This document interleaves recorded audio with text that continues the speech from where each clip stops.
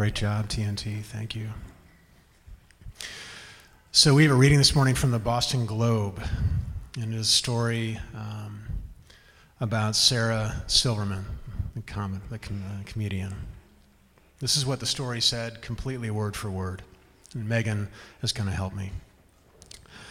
Sarah Silverman's comedy, the story says, is bawdy and brawny and often takes a sharp turn to the vulgar to make a point.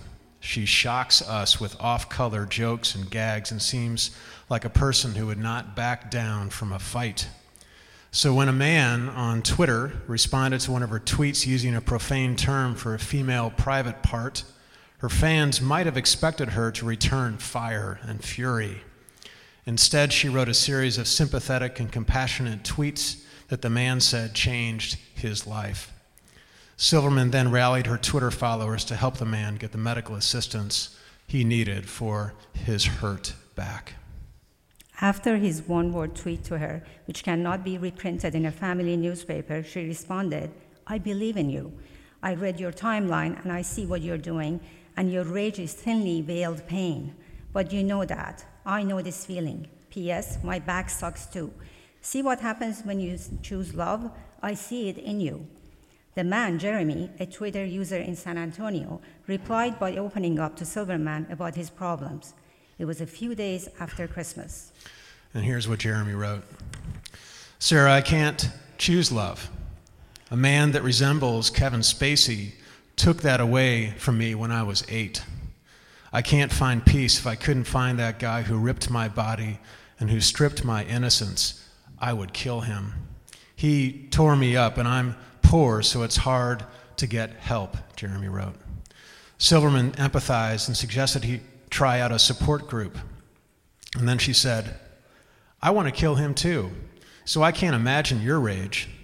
All I know is this rage, and even if you could kill him, it's punishing yourself. And you don't deserve punishment, Jeremy. You deserve support. Go to one of these support groups. You might find your best bros there."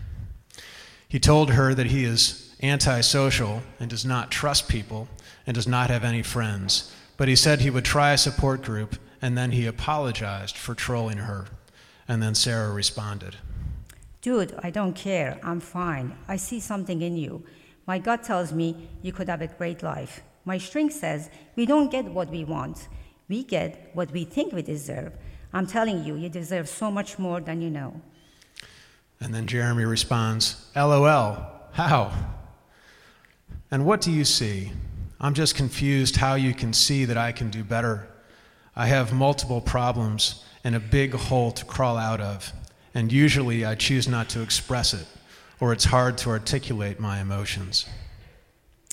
Welcome to the human race, friendo. You're not alone. After a few more exchanges, Jeremy told her he's actually a big fan and thinks she's funny. He explained more about his back problem and described his pain. Silverman put out a call to her followers to see whether anyone might step up to help. Plenty of people did. A few days later, she followed up. Jeremy went for a consult, and it's worse than we hoped. If you're so inclined, help get him on his feet and working again. He's in San Antonio if you're an actual expert that can help with your skills. And then Jeremy, after this message, started a GoFundMe campaign he needed $150. That's all I needed to help him with the doctor's fees because he had no insurance. And as of this story's publishing, he raised $1,774. He is now tweeting about gratitude and humanity. Here was his last message. "Thank you to all the support financially, emotionally, and the donations. There is more than I could have wished for. Thank you for Nico Organics. I received your package, and I'm excited to try the products out." A little product placement. "Thank you, everyone. You showed me a lot within just a very few days. I love you all. Jeremy." The story ends by saying Silverman, again, has shocked her fans. Amen. Here is our beautiful and broken world. There is balm for you and for me. Let us keep our hearts tender to the touch and keep our eyes soft to the scene. Because what shows up around us as conceit or bad manners or bullying is often a sign of things no eyes have seen and no ears have heard. And so we learn again and again and again how there is no answer but to love each other. And because that is so very difficult, we gather here in this community to practice being the person that we say we want to be. We cannot do everything, but we can do something, and that something, my friends, is never nothing. So let us forget our perfect offering. There is a crack in everything. Say with me, that is how the light gets in. Billy was like clockwork. At 3:05, Sister Antonio would ring the wooden-handled bell over the intercom.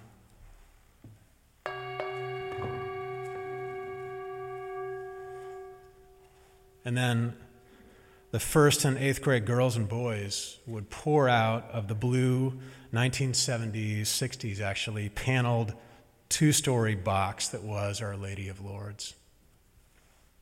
The girls in their green and blue plaid with the thin yellow stripe dresses, and the boys with our blue pants and tucked-in scratchy white shirts. The boys who had hit their growth spurt earlier that year, easily marked by the white faded crease where their moms had let down the cuff to make the pants last just one more year. In a sea of uniforms, any variance in outfit was how it was decided who was cool and who was not, who was in and who was out. And nothing did that in Our Lady of Lourdes like the shoes, which by regulation, I think the word was it had to be dressy, which we suburban St. Louis kids translated as preppy, which meant that even in that Midwestern city so far from sailboats and lobsters and Cape Cod, everyone who was cool just had to have the brown, beautiful L.L. Bean boat deck shoes. You know which ones I'm talking about? But not Billy. Because even though he had a bright lights and big city name, Vegas name, Billy Diamond. Billy Diamond. Billy, like clockwork, strutted out of that prison box of a school every afternoon, and he yanked the tails of his shirt out of his pants, and he flipped up his collar, and he checked the laces of his black, big-soled Buster Brown day trippers,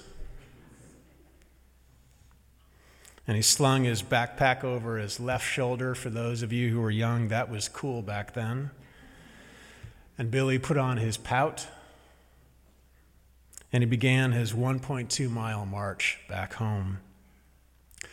Billy was 1 grade ahead of me. His brother Joe was 2 more. And unlike so many of us who had been in that school since kindergarten, Billy and Joe were transplants, arriving only the year before, which meant that despite the school being Catholic and all of us learning day after day after day about Jesus, welcoming the stranger and the Good Samaritan and all that, Billy and Joe were made to feel like outsiders and interlopers at every turn.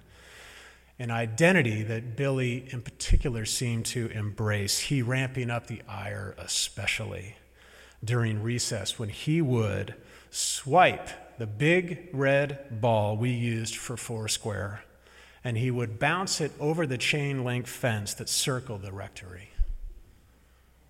What a jerk. Now, as a church community, we have been learning about how to stand up as an upstander to behavior that hurts us and hurts others. But back then, I was best, my friends, at being a bystander. Having learned from a family that had its fair share of conflict, the skills I had of conflict avoidance and peacemaking and people pleasing and not rocking the boat. Maybe I'm not alone here.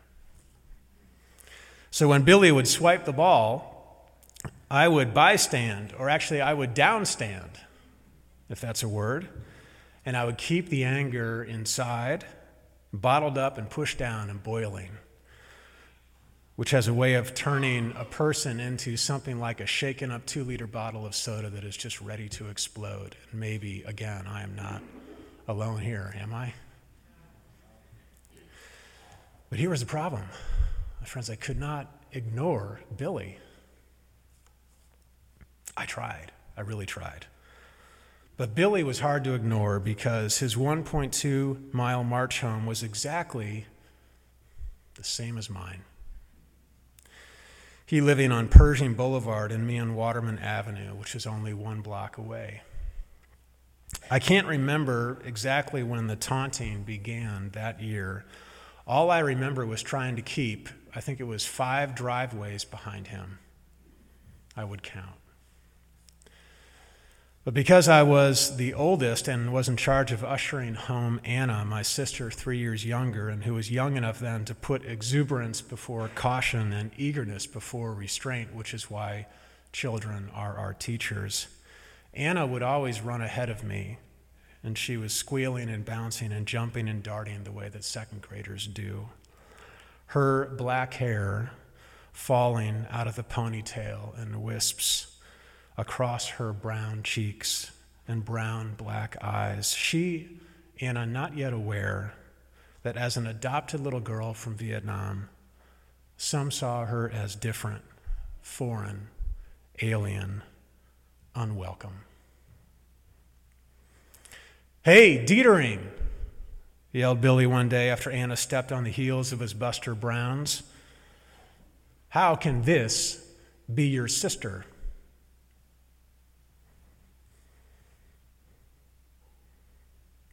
"Because," I yelled back, which wasn't exactly the comeback I was looking for.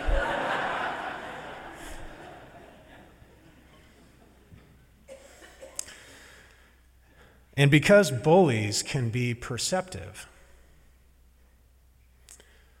because their vulnerability from which their bullying behavior springs allows them to pick up on the vulnerabilities of others.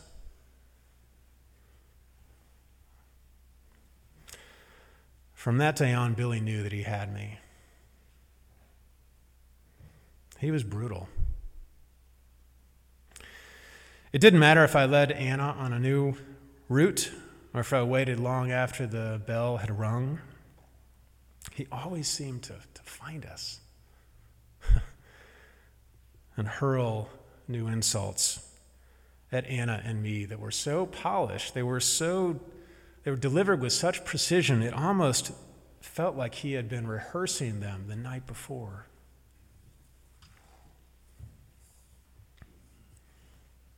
And where did the hurt go, and the bruises and the rage? Where does yours go? In a culture that at once values niceness, right, mixed with passive-aggressive platforms that allow us to zing our anger without actually confronting the pain that is beneath it, it was so easy for me then to put on a face of nice and bury all the boiling bruises down. Maybe it's that way for you. Until, of course, we can't anymore. "Dietering," yelled Billy from his porch in March. My relief at not having seen him on the walk home was suddenly punctured because there he was. "Your sister is a..." And there in the blank space, you can put in any number of vile, racist words you can imagine. Each sound, my friends, a weaponized vowel, a weaponized consonant. And do you know how sometimes your body does something before your brain realizes what's happening? Because even before I knew what was happening, I found myself running up the stairs onto Billy's porch. The voices inside my body making noises that I didn't even know my 5th grade body owned. And then there was Billy suddenly jumping into a stance he must have learned in martial arts class, which is an irony I'm getting only now as I preach this, given what he had said about Anna.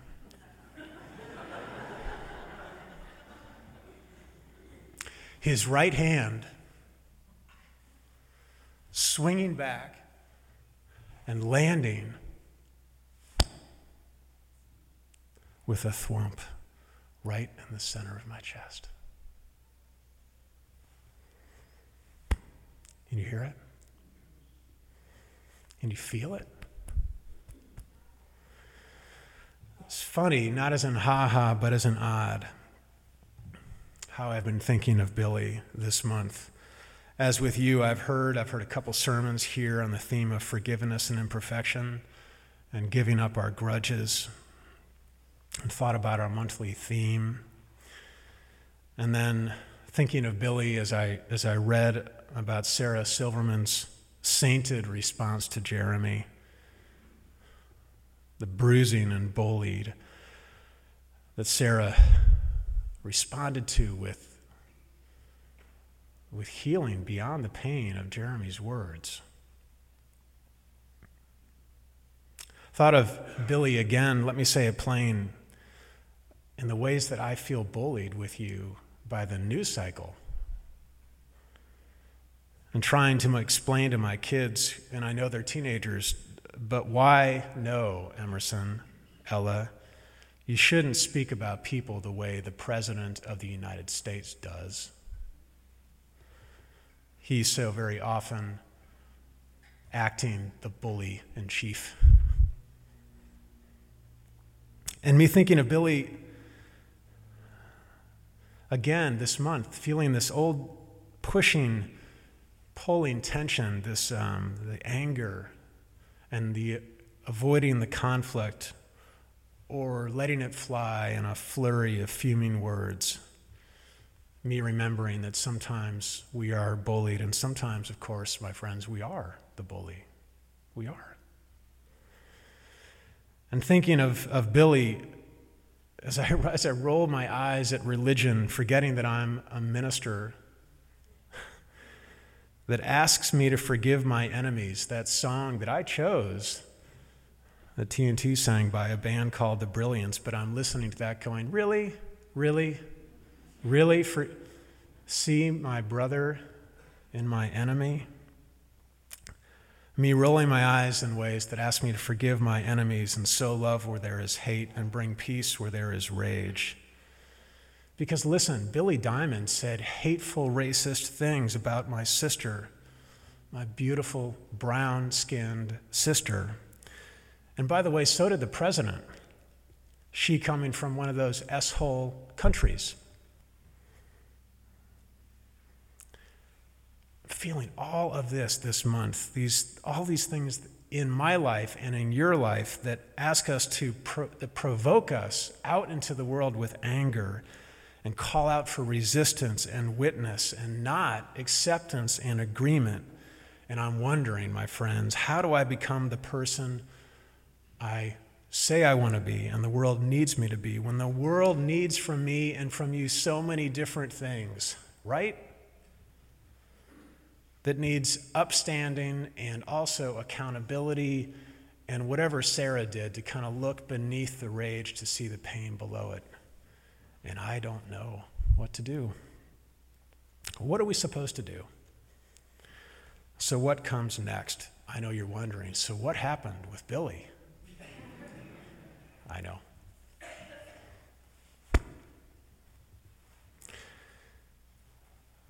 Landed the hand against my chest. And instead of me raising my hand or hitting back, I said this. I still remember it clear as day. Billy, that didn't even hurt.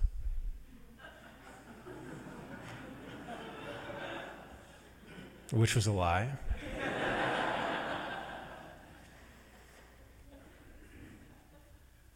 And then he said to me, "You may not show it, but you are crying inside." Which was true. And clear as day, I remember saying back to him, "Maybe, but Billy, so are you." And then I walked down the stairs. And I took Anna's hand. And we went home. I don't know what happened that day. I don't understand it. But I know this. Billy left us alone after that. And then that summer, a for sale sign popped up in his yard. He moving off into his life, and me into mine, and Anna into hers. I wonder, maybe you wonder, what was going on with Billy on the inside that he acted the way he did on the outside?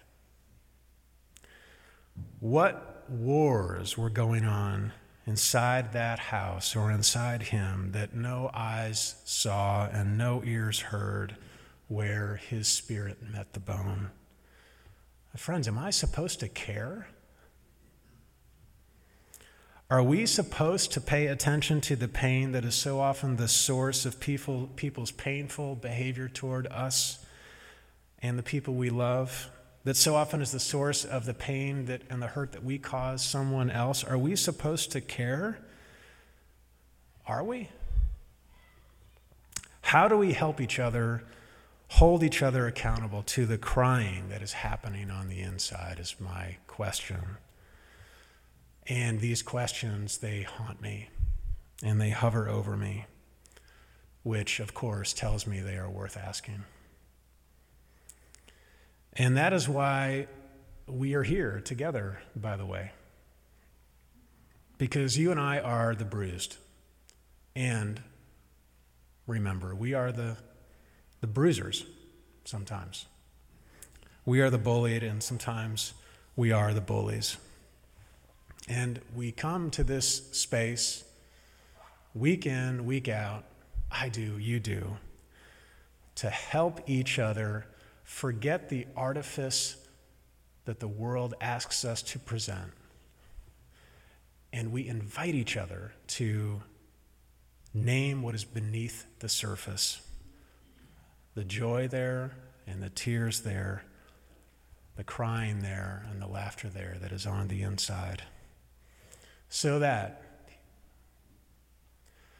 here every week we can say to each other, "Peace, my sister," and "Peace, my brother," "Peace, my child," "Peace, my minister," "Peace, Billy Diamond." Peace those who bully, peace to those of us who bully back. Peace, peace, peace, peace. Say it with me. Peace.